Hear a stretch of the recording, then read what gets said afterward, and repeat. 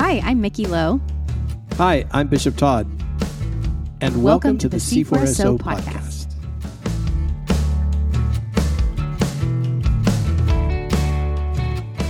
Hey everybody, Bishop Todd Hunter here. Welcome to the C4SO podcast. I'm flying solo today, but I'm flying with a good friend. We have the delight of hearing from Matt Dampier, who's the Associate Rector at Christ Church, Austin. I had the privilege when I was there this summer to go out on the streets with Matt and experience his work with the homeless. It was life-altering illumination. It was life-altering heart work. And it was a joy to see Matt do what he does as we prayed for them, gave Eucharist to the baptized, allowed them to pray for us. I can't wait for you to get a glimpse into this world from Matt Dampier.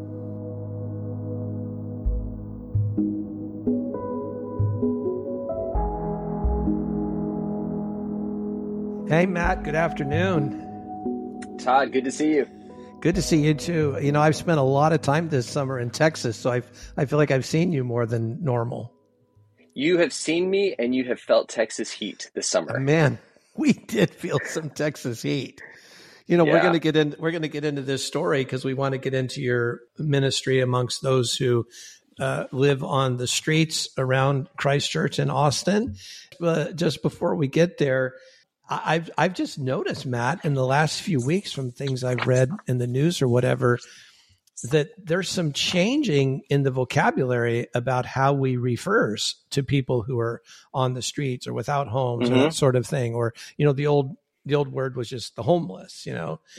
So before we get into some of our other stuff and we start using words, let's make sure that we're helping our audience from your point of view as you know, kind of an expert practitioner on this. What is the current language for what we used to call, quote, the homeless? And why is this language changed? Why is this important to us as Christ followers? Yeah, that's a great question. And homeless is like just the catch-all umbrella term that we've used for years. Underneath it, the current term that most people are using is people or person experiencing homelessness. And the reason that's become the new word, one, it's putting the accent on personhood and just the dignity, the dignity of everyone. And as Christians, we want to say made in the image of God. This is the defining reality of the person, not whether or not they're sleeping inside. But there's actually a practical reason for that. And it gets to most people who are experiencing homelessness. You know, you might think in your mind, in your imagination, of a war veteran, perhaps, or maybe someone who is chronically battled an addiction. And that's kind of the image you have in your mind. That's actually not the picture of most homelessness. Most homelessness people dip in and out of homelessness over a short period of time. And so it's really they're experiencing for brief stints homelessness. So a person who's experiencing homelessness, not a person who is chronically in that state. Right. That's some of the reason behind it. But then there's other terms as well. And so as we talk about around our church, Christ Church, there are chronically homeless people. And that's a person who spent more than a year on the streets.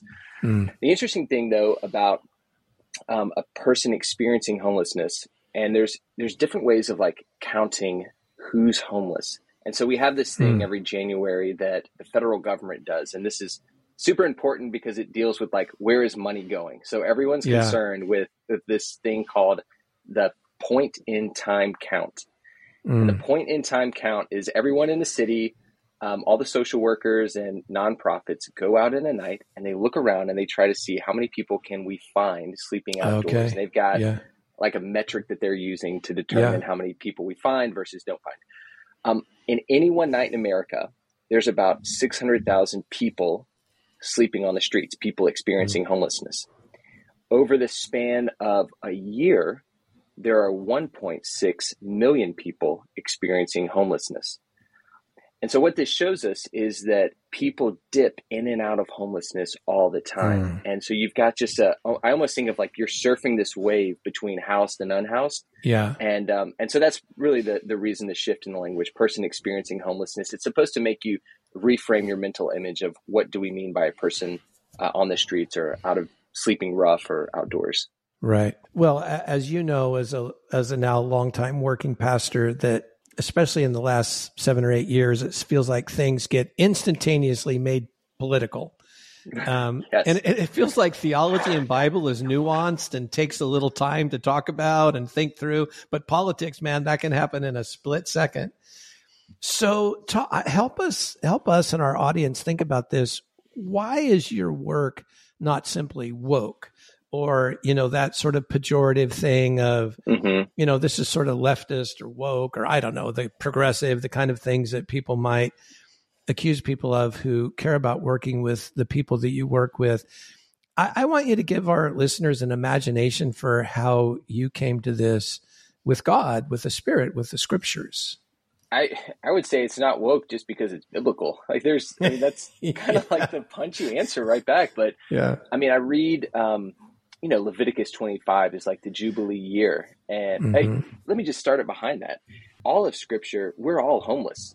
Like that is the story of Scripture. We have all lost home with God. We've been kicked out of the garden. And so the rest of the story is like, how are we going to get rehomed? How do we get brought back into the family of God?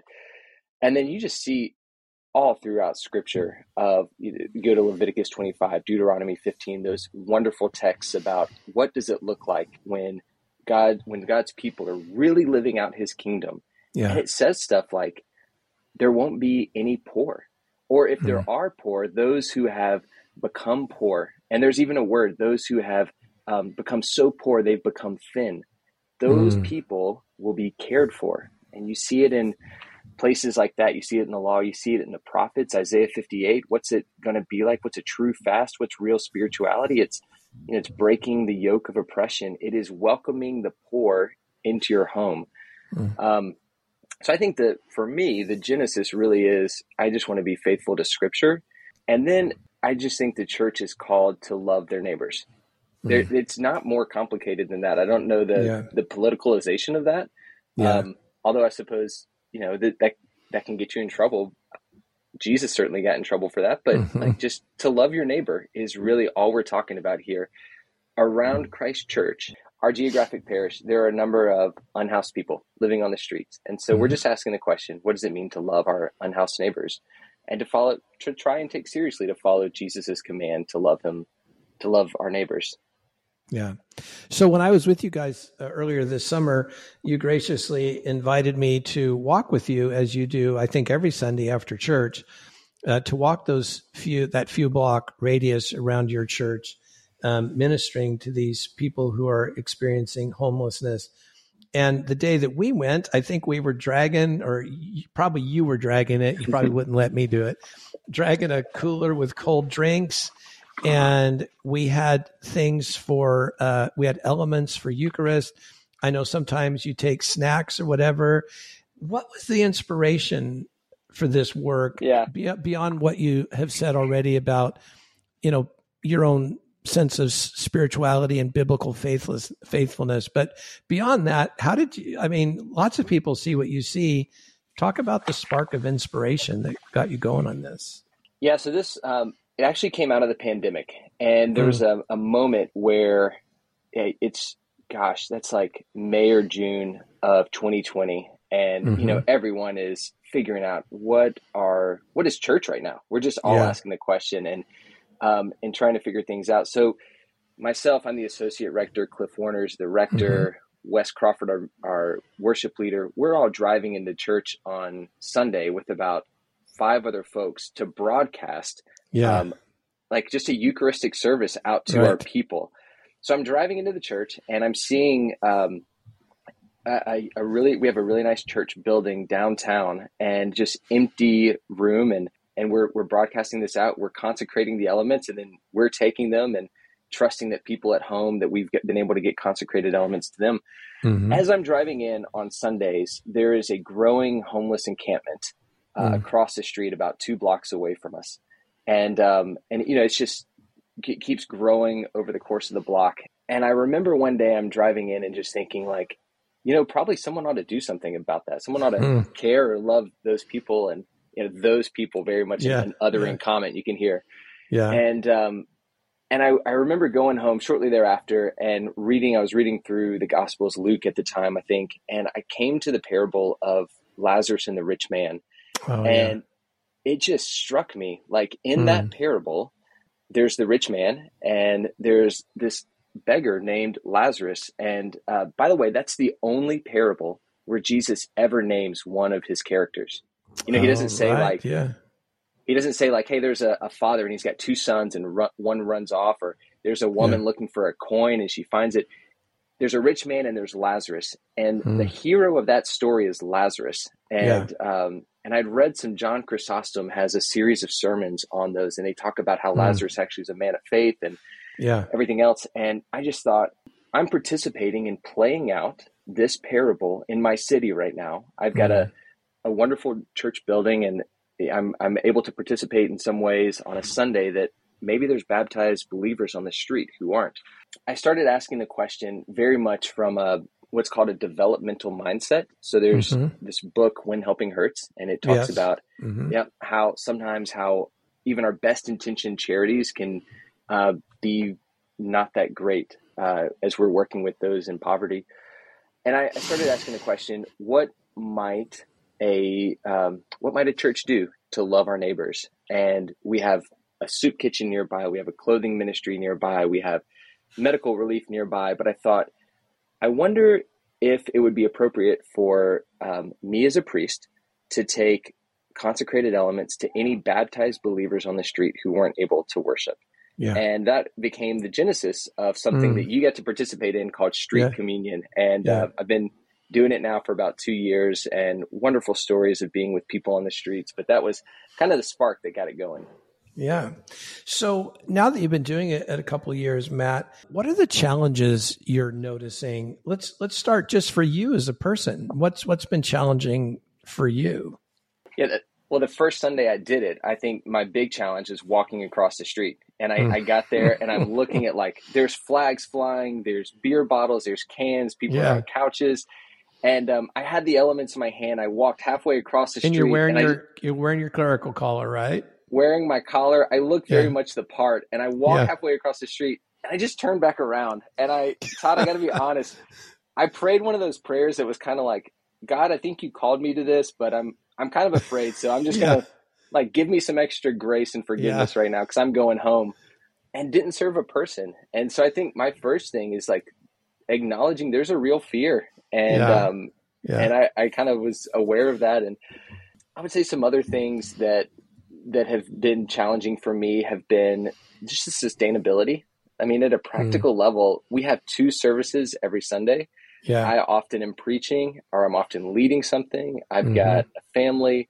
And so I'm pretty drained at the end of the service, but then to take up the elements and to say, for another couple of hours, I want to go and make these pastoral home visits, is how I consider them, to those on the streets. Like that can be challenging. And then I would just say it is, anytime you're working amongst the poor, there's a burnout fatigue for getting others involved, and others will very well intentioned get involved and throw themselves in wholeheartedly, but then go in too much or not have mechanisms for being sustained in the work. And so keeping an active roster with me has been more challenging. And I'm still, I think that's something for me as a leader, that areas I need to grow and figure out how to recruit and involve more in this work. Yeah. And then, like, how well known is your work in the community at Christ Church Austin? And what challenge is, if any, has this caused for, the wider church or the church staff or the vestry or that sort of thing? Yeah. I don't mean, like, I'm not, like, searching for controversy. I'm just wanting our audience to, like, have a sense of, like, this is what's real if you're going to do this. Totally. I walked out one day, it was during Advent, and we dress up, we get a little extra, like, liturgically fancy for Advent. So I was wearing, like, cassock, surplice, had a stole flapping around. And I remember walking on the streets. And I remember between one of the services, it was like one of the Sunday mornings, I wanted to go show my friends under the bridge, like, hey guys, y'all don't always come to church. Some of you do, some of you don't. Yeah. This is what I look like when I'm all dressed up, and just to give you an image of that. And I heard there were a number of cars that were driving in that day that were like, hey, we saw our priest under the bridge, and what were you doing? Like, what was going on under there? What were you up to? And some of the guys on the street, I think, got a bit of a kick out of it. But let me put my finger on it this way. Here's the challenge: is churches are called to love their neighbors, and loving our neighbors is messy. I mean, when you work with housed people, people like you and me, we fit normally into culture. We get by. And there, you can put a lot of different adjectives in front of yourself. As a white male, I get by in a lot of spaces because of those two adjectives. And I get that. And I think also as a housed person, you just get by in some normalcy. It's easier to cover up mess, you know? It's easier just to show up on a Sunday morning. There's a way you can fit in. If you are living on the streets, you can't fit in. You cannot come on a Sunday morning and just be part of the crowd. You can't disappear. You instantly stand out, and people begin looking suspiciously at you. You have to wonder, where do I place my bags? I'm carrying bags with me. Where do I place these things? Anytime I take someone on the street, often will take them to meet with social workers. And the very first thing people always say to me, they say, "I'm sorry for how I smell."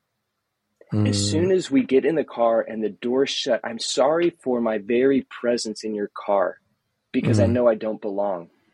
And there's a sense about that where I say, if I believe the gospel, if I truly think Jesus is taking the outsiders and making them insiders, and if I really believe this, then I smell. I'm offensive. I have to keep that imagination. That is probably the biggest challenge, is the deeper trying to create community where housed and unhoused actually can form some bonds. And it's happened. There's a couple of small groups where it's happened, and it's quite remarkable. That is challenging, but there are also other moments where on a Sunday morning, for instance, it has happened that someone has spilt a giant bottle of pills, and some other adult, our congregation was wonderful and helped this person kind of gather his things. Or one person, I think, was loudly, just kind of moaning and groaning in the middle of the service. And those kind of things happen, and they become regular. And so trying to preserve a congregation that is warm, open, hospitable, willing to be vulnerable. I mean, you've been to our church, Todd, just singing vibrantly, all of those things, and also incorporating people in not an othering way, but saying there actually is space for housed, unhoused to worship together in the kingdom of God. And we don't, like James says, we don't try to make a differentiation between where you sit or what kind of clothes you're wearing, but we actually try to bring you together. That is, if I can say it, that is just really difficult. And the more we talk about trying to step in together, trying to bridge this group, I often tell people it is hard for our congregation, our housed congregation, to walk with me under the bridge. That is a hard journey for a person. What you did that day, that was hard. And probably made both of us feel uncomfortable in many different ways. It is equally hard for a person living outside on the streets to journey to a church congregation. The difficulty of that journey works both ways. And again, I just think these are points of connections for the gospel, because then you start to say, but this is what Jesus did, right? Like, he made the journeys that we can't make, and he incorporates community that we can't do. And anyway.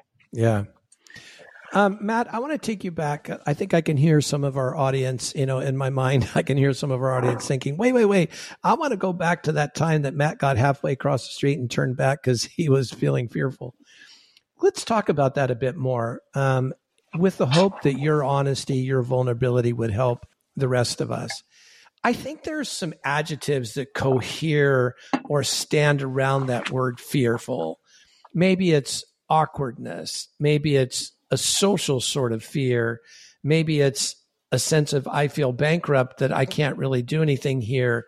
Maybe it's a sense of impotency, that the needs here are so much that scares me. Maybe some of us have subconsciously dehumanized these people, and now to minister to them, we have to humanize them. And that can feel like a scary process. So for the sake of our listeners who hear us and think, I really do want to be more attentive to this, but I do have simultaneously these blocks that feel like they are around the area of fear. Can you just say, like, if you can picture that listener, like, what would you say to them? Great question. And I would say, like, I often start by telling people I was afraid, just to try and normalize that. I do think that's a very common response. I'll address some of that. Let me start with a story though, for how I started to overcome that fear. And so I walked back across the street and, kind of praying, God, forgive me. Before I was an Anglican priest, I was in campus ministry in Kentucky. And that week, the week that I walked back across the street, a friend of mine, a former student, reached out to me and he said, hey, I haven't talked to you in 5 or 6 years, but I had a dream about you this week. And this week in my dream, I kind of think it was from the Lord. This is one of those, I had a holy dream moments. And he said, in my dream, you were in like a giant football stadium and you were very up on the top row, just sitting in your seat. And on the field were all of these people who were hurting and broken. And you could tell something was wrong in the field. And I looked up into the seat and I could see you were trying to get out of your seat, but something was holding you back. And I just got the sense that God was saying he wants you down on the field. Do you have any idea what that dream might be about? And I was like, yeah, I think I have an idea. So for me, I do think there was a sense of God calling, God inviting into something. And that there's been a number of stories. What I've found, the deeper I go in working with those who are materially poor, is the more often I encounter Christ. And those types of things of the Spirit speaking and confirming or making alive Scripture, like those become more normal in a way that they aren't in other forms of work. And I can't explain why that is. But for our listeners who might be thinking about particularly the awkwardness or that push pull. Like I feel drawn towards this, but there's also something in me that I repel, if I'm honest. Yeah. Yeah. Maybe at like a first level, I want to tell people, trust your gut and never go in a place where you don't feel safe. Never go by yourself. And so that's just maybe like there is a legitimacy of fear that should be taken seriously. Beyond that, I would say, I do think sometimes we can put on the mentality of we are responsible for other people's well-being. I'm responsible for accomplishing getting this person off the street or whatever else of that day. And I think unintentionally we can take over work that we're not supposed to be doing. And what I mean by that is one of the principles in When Helping Hurts is never do for someone something they can do for themselves. Yeah. And so when I start to overfunction and do for someone something they could be doing for themselves, not only do I hurt them, but that can lead to my own eventual hurt and emotional unhealth. So I do wonder sometimes if people are aware you don't have to do everything. Yeah.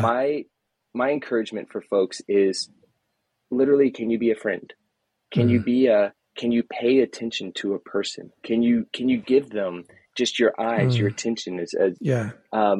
What is it? Simone Veil's like the greatest gift that we can give a person. The most generous gift is our attention. Like just to know a person and to hold them, just to hold their face, to hold their name. Eugene Peterson says, as numbers are to the mathematician and colors are to the landscape artist, so are names on the tongue of a Christian. Yeah. In other words, meaning like the thing we traffic in is names and stories. And so can you take the kind of care that you might give to a parishioner and give it to someone on the street? Yeah. And I'm amazed every time I simply am willing to listen to a person. The awkwardness, the fear of the awkwardness, what am I going to do, dissipates. The fear of solving problems just kind of goes away. And at heart, I think people want to be listened to, heard, invited in, given opportunity to share their story. And it's quite common for me to be willing to listen and someone to speak for 5 minutes without any kind of response from my end. They just wanting to be listened to by someone in society. Yeah, that's a great segue into what my next question was going to be, because that day that we walked around together, I noticed that you knew most of the people by name and that there was what I would describe, at least relatively, an ease in your approach and other people's response to you. Now, maybe not in every single case did you know people's names, but in general, it seems like you really are practicing there what you're preaching, as we say. But unpack that a bit more. Why is that such a big deal for you? I mean, why do you think engaging people with their names is so important? Engaging people with their names is so important because it rehumanizes them, giving them a sense of dignity. It's, Howard Thurman in Jesus and the Disinherited, he says, hatred begins when you don't have contact. Yeah. When you don't have intimacy with others. And so, for me, I do think that my imagination is we're in a parish, which is like a geographic thing. It's a boundaried set. And so if the church is called to love, well, who are we called to love? We're called to love our neighbors in this parish. So all I'm doing is really, as a parish priest, I'm just walking the parish. Yeah. And the parish, the people who happen to be on the front steps, their front steps are mostly just tents, is where they live. So I'm walking around making home visits to people who live in their tents. And then just like a parish priest, I'm remembering who lives at each place. And I do have, I keep a note in my phone with different names on there, and people are moving in and out of our area. But there is a sense of the first time I did this, it was rather awkward. Over the years, it gets a little bit easier. And so there's some familiarity. I'm known on the streets as Father Matt. I'm walking in with my outfit on, my uniform. And I do think the collar helps in a way of identifying you with the uniform. So there is something that comes with, like, the more you do it, the easier it becomes. And you kind of start to also get respect in certain areas where people are expecting you and they're looking for you and they're asking for you to come. And so I can think of that day you were with me. We were able to serve someone, Mary, who had just gotten out of the hospital. And yes, she was living in that like a concrete slab. Yeah, it was like a concrete, like it had been built as a shed or something. Yeah. Yeah. And she was having trouble walking. She was out of the hospital, but do you remember she apologized? She said, I couldn't make your birthday party. I was in the hospital. And so I'd been looking for her for a few weeks of just wanting to know, where is she? There's another person, Christabella on the streets, who I turned 40 not too long ago. And so Todd, one thing we do is anyone on the streets, if they're having a birthday, we throw a big birthday bash under the bridge. And I'm not kidding. We've got we'll have some of our little kids there. We'll have people under the bridge. I mean, it's just a kingdom party that we do. Yeah. And so they were throwing one for me because it was my birthday. And Christabella had come to it, and it was so beautiful what she said. She said, I normally just feel anxious being around people, but you've been serving me communion for 2 years. I wanted to come, and I didn't feel anxious sitting here at this picnic bench with all these people. I just kind of felt a sense of belonging. And I think, at the end of the day, that's all I'm after, is this loneliness epidemic that we talk about in America. Yeah. Doesn't it just affect those in the city or those in the suburbs or wherever you might be? It's affecting everyone. And I think those on the streets are, they're wanting, for every human, there's a wantingness to be known. And if we can offer that and we can say, Christ really knows you, loves you, you belong to him, then I think that to me is like just kind of the picture of the gospel. And so one story I remember is there's a man on the street I've been serving for several years, a Roman Catholic, and he for a long time wouldn't receive communion from me, but would always allow me to pray for him. His name's Johnny. And I say recently, about a year ago, I hired him to pick up trash around our property for $10 a week. And so throughout the week, he'll come and just with his little bag and pick things up. And he started coming to get paid on Sunday mornings. And I noticed he was coming closer and closer. He'd come in and get a cup of coffee. He'd come and wait in our courtyard at church while I went and got his money. One day on the streets, he allowed me for the first time ever to serve him communion. And it was a moment of just such joy of this. I noticed a few weeks later, he was coming into our church service. And then I saw him coming up in communion line. And just as a pastor, you have insight into what's going on in people's lives. He comes forward to stand shoulder to shoulder with other people who believe in God, other flawed, sinful people who are putting their trust in God. And on his right is a family their marriage is rocky, and they're considering can we turn this? On his left are two highly elected officials. We're in Austin, the capital. Yeah. So there's elected government officials. Right there in the middle is this person, Johnny, who has been chronically homeless for 5 years. All of them open hands, saying, I'm ready to receive the body and blood of Christ, listening to the sermon that day. And I just thought, this picture right here, this is the kingdom of God. No kidding. Right? Oh, that's so great, Matt. Again, if you look back over your years of doing this, what do you get to see and experience week in and week out that you wish others could? Like, what's the experience you wish you could share with others that you get to see? Yeah. I think I see a lot of hope. And that might be surprising, but when I'm with my friends on the streets, there's a deep hope that God really is good and really does care for them. There's a hope that prayers get answered immediately. There's a hope that in the middle of sin and addiction and seemingly no way out, still God is good. And I was with some guys under the bridge not too long ago, and we had just seen something, really terrible. And it actually brought tears to my eyes. And I was walking off as kind of downcast, and this man turned to me and just said, "Hey, Father Matt, smile. God's still here." And I just thought that's a message that I need. And I think it's really easy in the space that I occupy socially. I'm driving kids to school. I've got soccer practices. There's vestry meetings. My wife's on a board. She's working. I'm working. It's very easy to hit autopilot in my life, in my faith.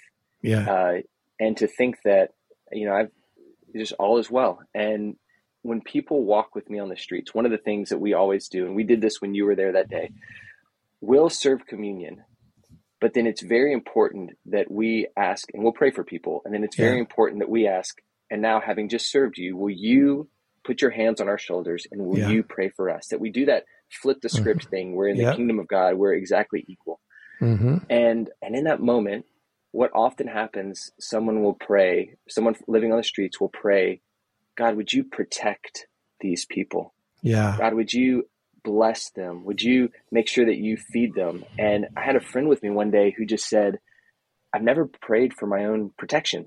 I've never prayed for my daily bread. Even though I say those words, give us this day our daily bread, I never actually think, because I'm praying, most often my prayers are prayers of convenience. Like, God, don't let me be inconvenienced. Whereas someone on the streets is praying, God, deliver me.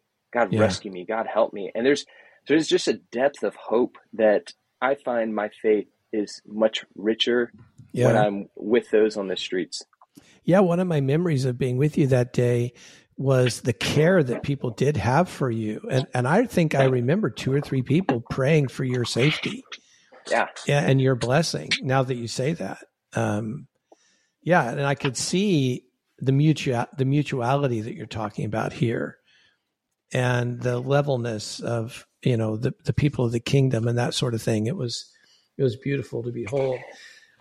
But let's be honest, for the sake of those who are thinking about maybe putting their toes in this water, what's been one of your most heartbreaking disappointments as you think back?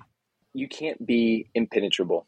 If you're going to love it all, you're going to be disappointed. And so, one of the first people that I got connected to, this man, Jonathan, who he and his girlfriend at the time, she was pregnant, and they were getting kicked out of their camping spot. We relocated them to another camping spot. They got kicked out of that spot. We relocated them.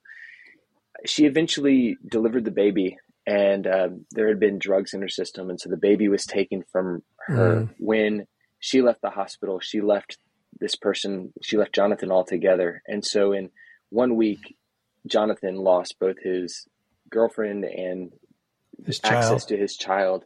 And over the past year has been working with CPS to try and get just parental visits. And I think watching his story play out has been particularly challenging. There's been someone on the streets who, it is violent, and we could go into a long conversation about the good that happens in encampments, but also some of the horrendous evils that happen in encampments. there's a good of social community, of connection. Right.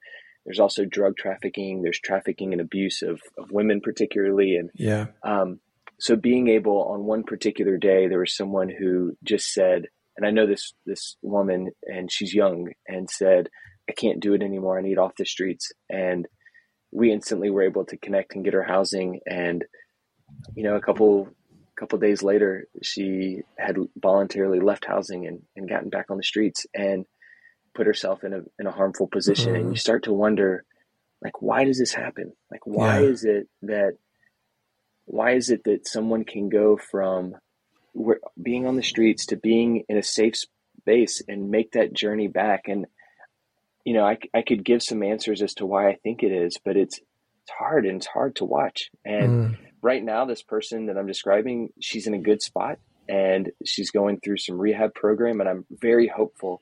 But I also am sober and aware that success in terms of getting off the streets is a very low number. Success is not like an 80 or 90%. There's a high level of recidivism. And so it's closer to like 5 to 10%. And so most people that you see, because they don't have extended family network, they fall back into patterns, fall back into communities that are ultimately harmful. And it's hard to watch time and time again happen to people. What I hear you saying, Matt, is no matter how sincere your love, our love might be, no matter how pure our motivations may be, no matter how passionate we might be to be agents of healing and good in the kingdom, that none of that puts us in control. And it seems to me like a vulnerability that you face every week that I commend you for is you cross that street every week. You don't turn around anymore. And in doing so, you're constantly making yourself vulnerable because you're just not in control. Mm-hmm. That's well said. The illusion of control is probably the thing that I face the most in life. And going onto the streets reminds me of my life. I'm not in control. Of this world, I'm not in control. And so do I entrust myself to a savior? And I'm confronted with people who lack agency. That's the big poverty, is lacking agency to move into freedom. Yeah. So I remember thinking when I was with you or flying home or something, is a cold bottle of water, a sandwich on the weeks that you do it, Eucharist, us praying for people, letting people pray for us, can that be enough, or do I have to win? And meaning, get people off the street or whatever, or make some dramatic fix in their life. And then if I have to do that, that means I do have to start trying to control things. And it just feels to me that that's one of the great places of spiritual wisdom in this, is to be so profoundly present without having to try to dictate some sort of outcome that we arbitrarily place upon an interaction. Am I right? I mean, to be fair, I would love everyone that I encounter to be housed. So, and I've gotten to be with two people. I've journeyed with at least two who have gone from the streets into permanent housing, which is so exciting. Yeah. But you're exactly right. When people get into this work with me, the thing I say, how do you prepare for this? I say, if you really want to prepare for this, you need to level up your contemplative life. And I'm not being facetious about that. I really think we go into this with a saviorism type mentality, thinking I'm going to end homelessness in Austin. What does that even mean? Can't end homelessness in Austin, but can I be present to the 40 or 50 chronically homeless folks in my parish? I can do that. I can be present to them, trusting Christ to love them and to save them beyond my means. Yeah. And as they decide, as a person decides, I want to take steps towards housing, I can go to doctor's appointments. I can connect them to social workers. Yeah. If all they want is food every day, there is an abundance of food in our city, and they will have food. But to be with those whom Christ loves so much, Dorothy Day, doesn't she say, it's not too late to love Jesus. You didn't have to be alive 2,000 years ago. You can love him now. Right. And especially in the face of the poor, you can love him. But you're entirely right. There requires just a sense of peace that this is out of my control. And my work is simply to show up and to love the poor. And we're speaking specifically right now about the chronically homeless or about a person experiencing homelessness. But I actually think this is just any church work. The church is called to love its neighbors. And so whoever's in your parish who is particularly poor, I do think the scriptures say, go and be with, go and extend love to. And that's a call on all clergy and all churches to actually go and do. Yeah. Well, Matt, thank you so much. Thanks for being once again generous with your time, only here on a podcast with lots of your colleagues and contemporaries who would be listening. Thank you so very much for the model you are to all of us in C4SO of Christ and his kingdom and the Spirit and Eucharist and sandwiches and laying on of hands and water bottles all around your parish there. We're super grateful for who you are and your quality of being. Thank you, Matt. Thank you, Todd.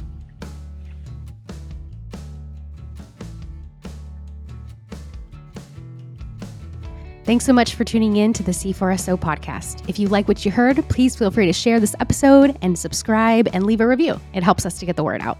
Thanks.